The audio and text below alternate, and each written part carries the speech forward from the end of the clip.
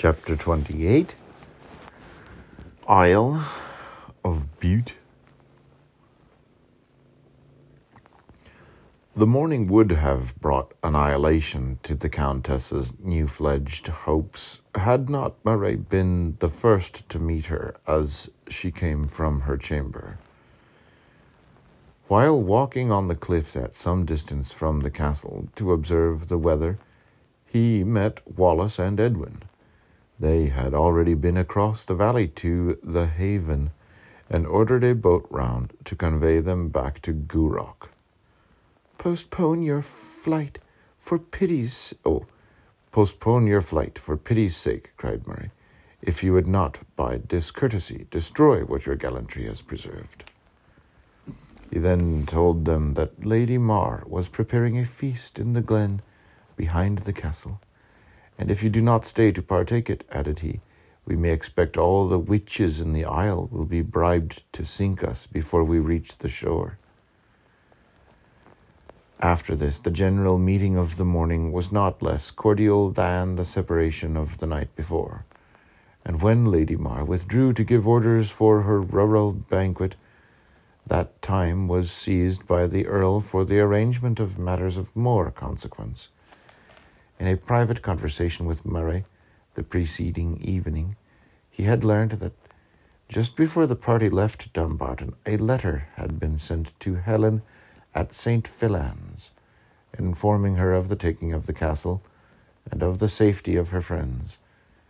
This having satisfied the Earl, he did not advert to her at all in his present discourse with Wallace, but rather avoided encumbering his occupied mind with anything but the one great theme.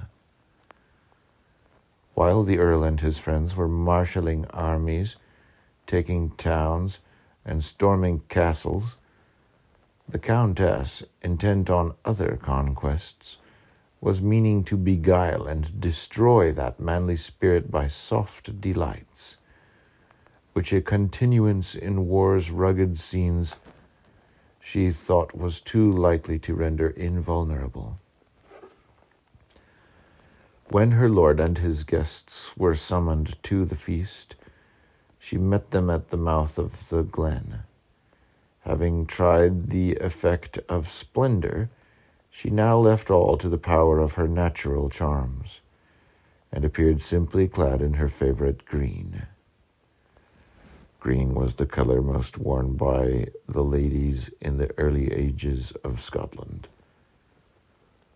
Morag, the pretty grandchild of the steward, walked beside her, like the fairy queen of the scene.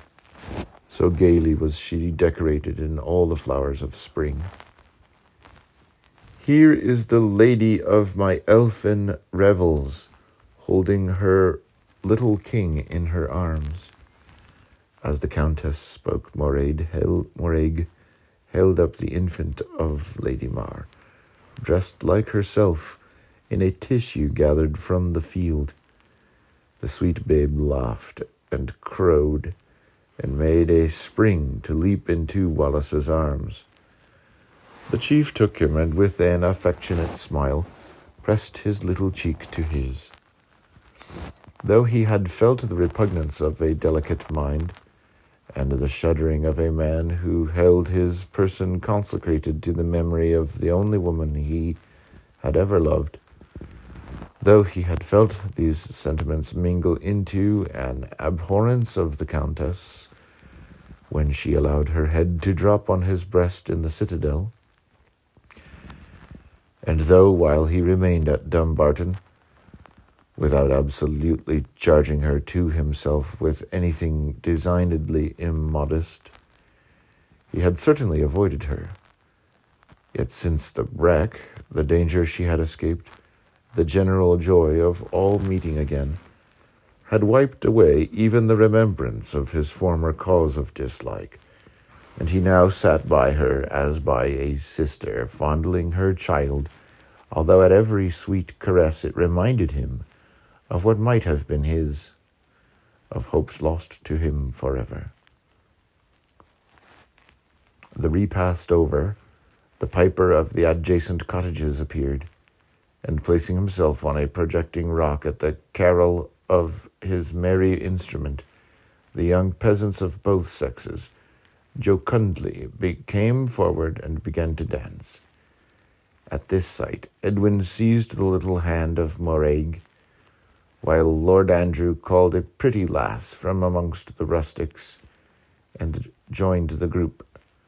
The happy Earl, with many a hearty laugh, enjoyed the jollity of his people, and while the steward stood at his lord's back, describing whose sons and daughters passed before him in the reel, Mar remembered their parents, their fathers, once his companions in the chase or on the wave, and their mothers, the pretty maidens he used to pursue over the hills in the merry time of shealing.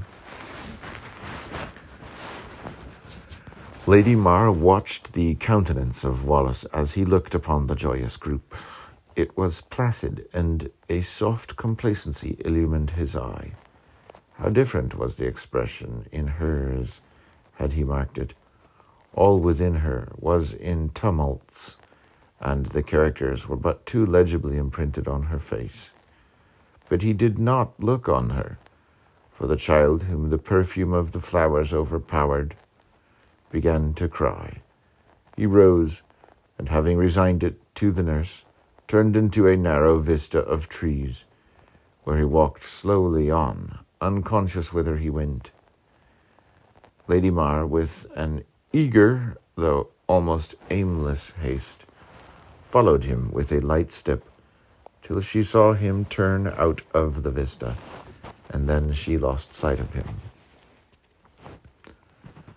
To walk with him undisturbed in so deep a seclusion, to improve the impression which she was sure she had made upon his heart, to teach him to forget his Marian, in the hope of one day possessing her, all these thoughts ran in this vain woman's head, and inwardly rejoicing that the shattered health of her husband promised her a ready freedom to become the wife of the man to whom she would gladly belong, in honor or in dishonor, she hastened forward, as if the accomplishment of her wishes depended on this meeting. Peeping through the trees, she saw him standing with folded arms, looking intently into the bosom of a large lake. But the place was so thickly surrounded with willows, she could only perceive him at intervals, when the wind tossed aside the branches. Having stood for some time, he walked on. Several times she essayed to emerge and join him, but a sudden awe of him, a conviction of that saintly purity which would shrink from the guilty vows she was meditating to pour into his ear, a recollection of the ejaculation with which he had accosted her before hovering figure when she haunted his footsteps on the banks of the Cart. These thoughts made her pause. He might again mistake her for the same dear object. This image it was not her interest to recall, and to approach near him, to unveil her heart to him, and to be repulsed. There was madness in the idea, and she retreated. She had no sooner returned to the scene of festivity than she repented having allowed what she deemed an idle alarm of overstrained delicacy to drive her from the lake. She would have hastened back, had not 2 or 3 aged female peasants almost instantly engaged her, in spite of her struggles for extrication, to listen to long stories respecting her lord's youth. She remained thus an unwilling auditor, and by the side of the dancers for nearly an hour, before Wallace reappeared. But then she sprang towards him as if a spell were broken. "Where, truant, have you been?" "In a beautiful solitude," returned he, "amongst a luxuriant grove of willows." "Aye," cried she, "it is called Glenshealaich, and a sad scene was acted there." About 10 years ago, a lady of this island drowned herself in the lake they hang over, because the man she loved despised her. Unhappy woman, observed Wallace. Then you would have pitied her, rejoined Lady Mar. He cannot be a man that would not pity a woman under such circumstances. Then you would not have consigned her to such a fate? Wallace was startled by the peculiar tone in which this simple question was asked. It recalled the action in the citadel, and unconsciously turning a penetrating look on her, his eyes met hers. He need not have heard further to have learnt more. She hastily looked down and colored, and he, wishing to misunderstand a language so disgraceful to herself, so dishonoring to her husband, gave some trifling answer. And then, making a slight observation about the Earl, he advanced to him.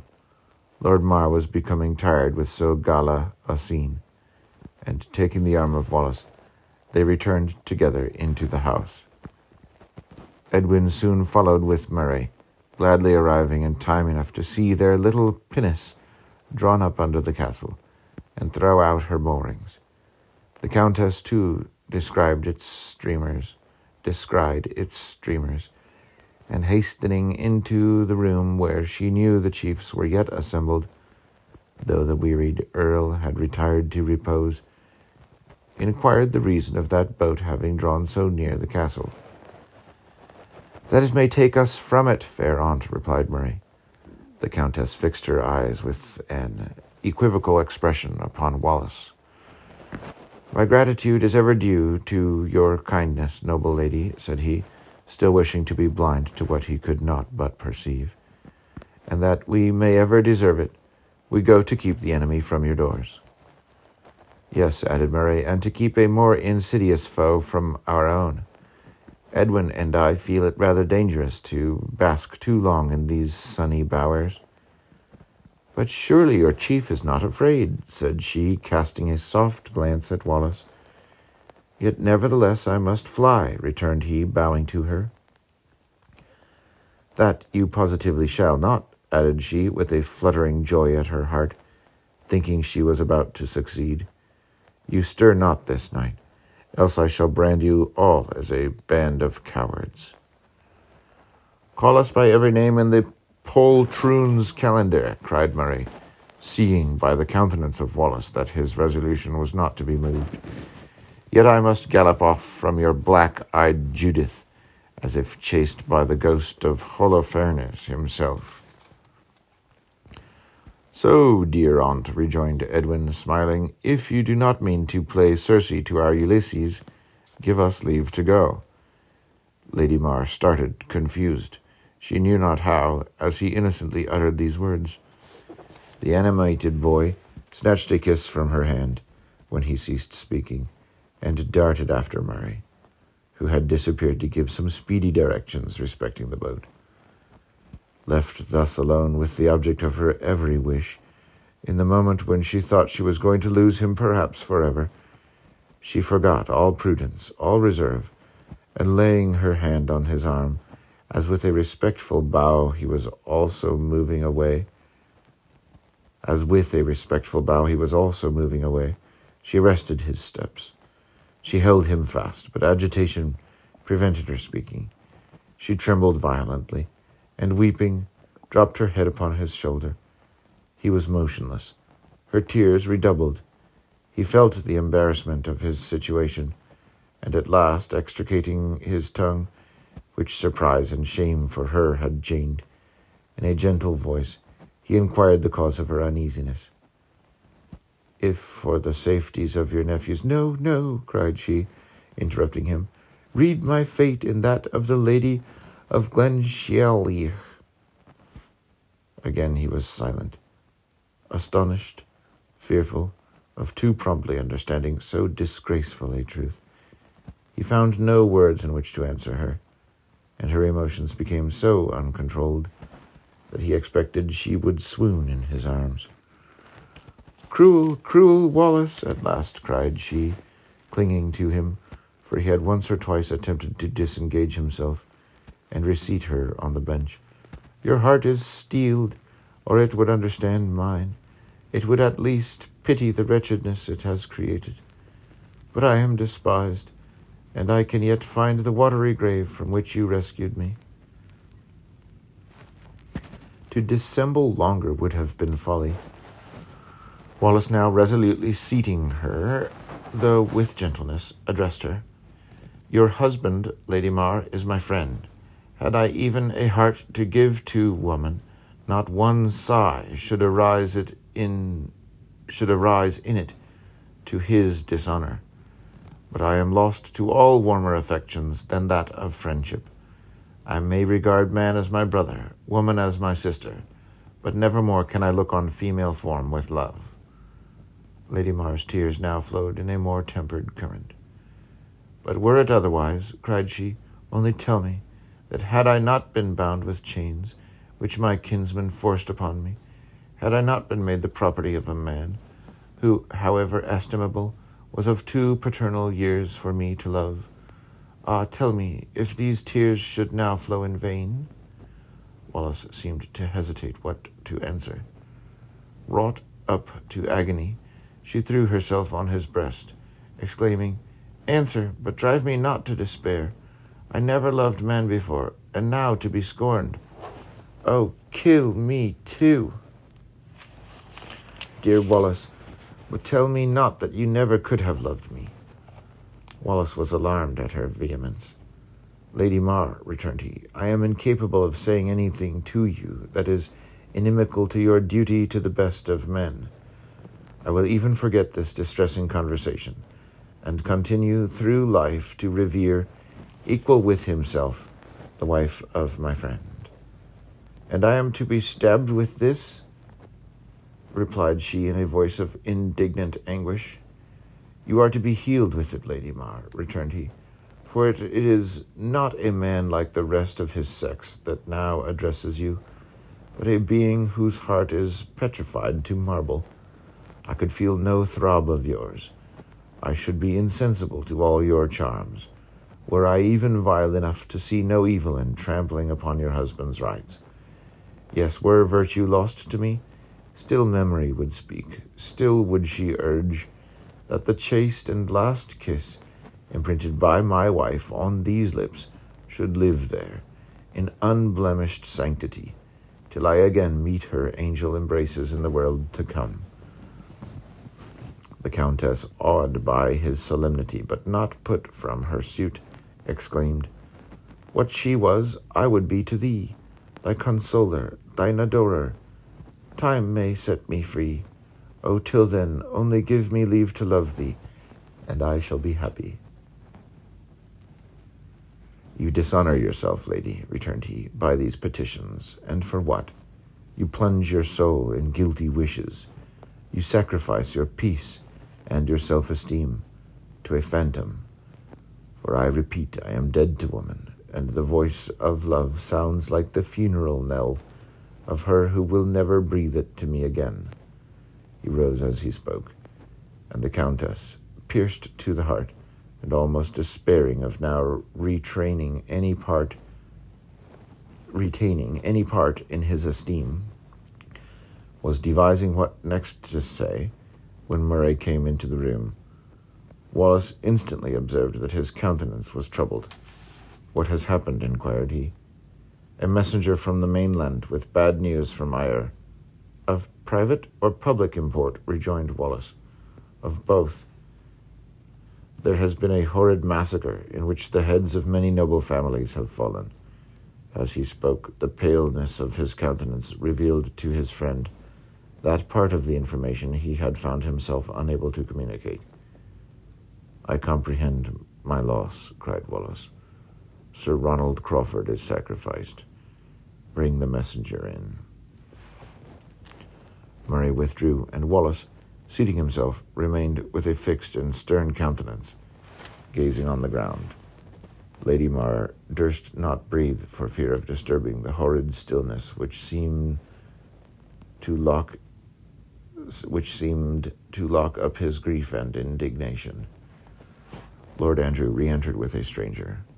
Wallace rose to meet him, and seeing Lady Mar, Countess, said he, These bloody recitals are not for your ears." And waving her to withdraw, she left the room. "This gallant stranger," said Murray, "is Sir John Graham. He has just left that new theatre of Southron perfidy."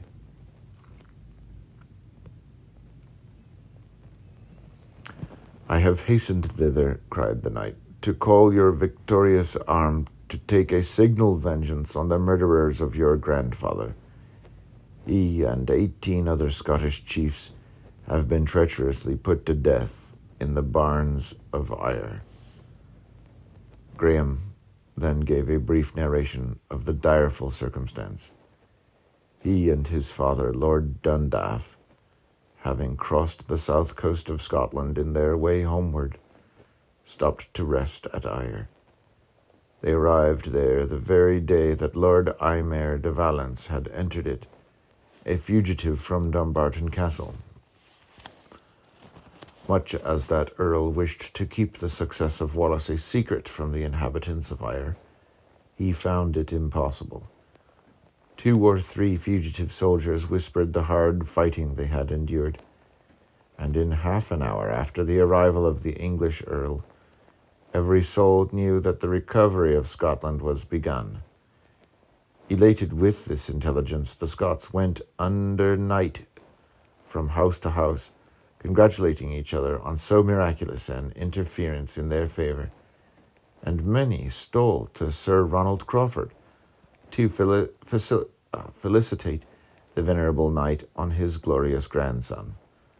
The good old man listened with meek joy to their animated eulogiums on Wallace, and when Lord Dundaff, in offering his congratulations with the rest, said, "But while all Scotland lay in vassalage, where did he imbibe this spirit to tread down tyrants?" the venerable patriarch replied, "He was always a noble boy. In infancy he became the defender of every child he saw oppressed by boys of greater power. He was even the champion of the brute creation, and no poor animal was ever attempted to be tortured near him. The old looked on him for comfort, the young for protection. From infancy to manhood he has been a benefactor. And though the cruelty of our enemies have widowed his youthful years, though he should go childless to the grave, the brightness of his virtues will now spread more glories round the name of Wallace than 1,000 posterities." Other ears than those of Dundaff heard this honest exultation. The next morning, this venerable old man and other chiefs of similar consequence were summoned by Sir Richard Arnulf, the governor, to his palace, there to deliver in a schedule of their estates. That quiet possession, the governor said, might be granted to them under the great seal of Lord Aymer de Valence, the deputy warden of Scotland. The grey-headed knight, not being so active as his compeers of more juvenile years, happened to be the last who went to this tiger's den. Wrapped in his plaid, his silver hair covered with a blue bonnet, and leaning on his staff, he was walking along attended by 2 domestics, when Sir John Graham met him at the gate of the palace. He smiled on him as he passed, and whispered, "It will not be long before my Wallace makes even the forms of vassalage unnecessary, and then these failing limbs may sit disturbed at home under the fig tree and vine of his planting." "God grant it," returned Graham, and he saw Sir Ronald admitted within the interior gate. The servants were ordered to remain without. Sir John walked there some time, expecting the reappearance of the knight, whom he intended to assist in leading home. But after an hour, finding no signs of regress from the palace, and thinking his father might be wondering at his delay, He turned his steps towards his own lodgings. While passing along, he met several Southron detachments hurrying across the streets. In the midst of some of these companies, he saw 1 or 2 Scottish men of rank, strangers to him, but who, by certain indications, seemed to be prisoners. He did not go far before he met a chieftain in these painful circumstances, whom he knew. But as he was hastening towards him, the noble Scot raised his manacled hand and turned away his head. This was a warning to the young knight, who darted into an obscure alley, which led to the gardens of his father's lodgings, and was hurrying forward when he met one of his own servants running in quest of him. Panting with haste, he informed his master that a party of armed men had come, under De Valence's warrant, to seize Lord Dundaff and bear him to prison, to lie there with others who were charged with having taken part in a conspiracy with the grandfather of the insurgent Wallace.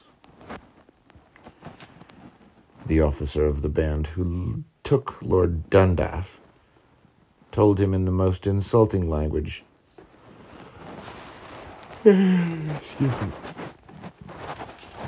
that Sir Ronald, his ringleader, with 18 nobles, his accomplices, had already suffered the punishment of their crime, and were lying, headless trunks, in the judgment hall. Haste, therefore, repeated the man. My lord bids you haste to Sir William Wallace, and require his hand to avenge his kinsman's blood, and to free his countrymen from prison. These are your father's commands. He directed me to seek you and give them to you. Alarmed for the life of his father, Graham hesitated how to act on the moment. To leave him seemed to abandon him to the death the others had received, and yet only by obeying him could he have any hopes of averting his threatened fate.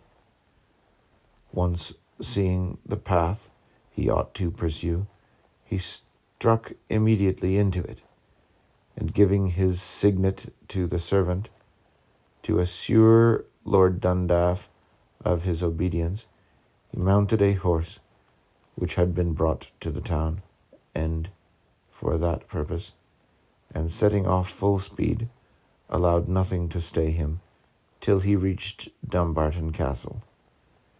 There, hearing that Wallace was gone to Bute, he threw himself into a boat, and plying every oar, reached that island in a shorter space of time than the voyage had ever before been completed. Being now conducted into the presence of the chief, he narrated his dismal tale with a simplicity and pathos which would have instantly drawn the retributive sword of Wallace, had he had no kinsman to avenge, no friend to release from the Southron dungeons.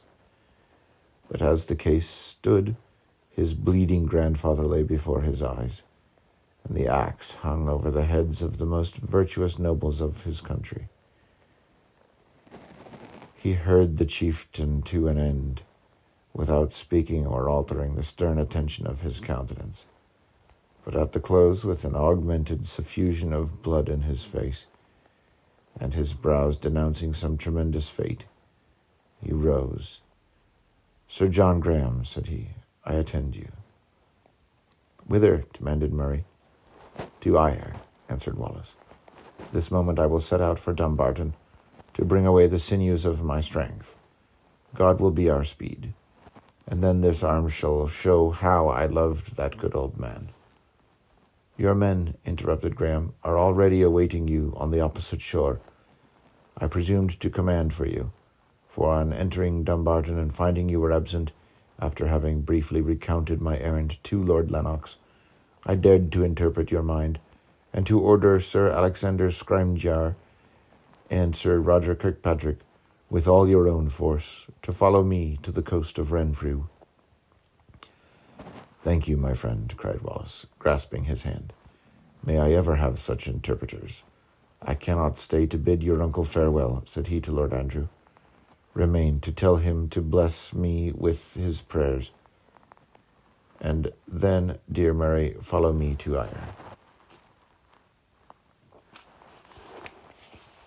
Ignorant of what the stranger had imparted at the sight of the chiefs approaching from the castle gate, Edwin hastened with the news that all was ready for embarkation. He was hurrying out his information when the altered countenance of his general checked him. He looked at the stranger. His features were agitated and severe. He turned towards his cousin, and all there was grave and distressed. Again he glanced at Wallace. No word was spoken, but every look threatened, and Edwin saw him leap into the boat, followed by the stranger. The astonished boy, though unnoticed, would not be left behind, and stepping in also, sat down beside his chief. "I shall follow you in an hour," exclaimed Murray. The seamen pushed off, then giving loose to their swelling sail, in less than 10 minutes, the light vessel was wafted out of the little harbor, and turning a point, those in the castle saw it no more.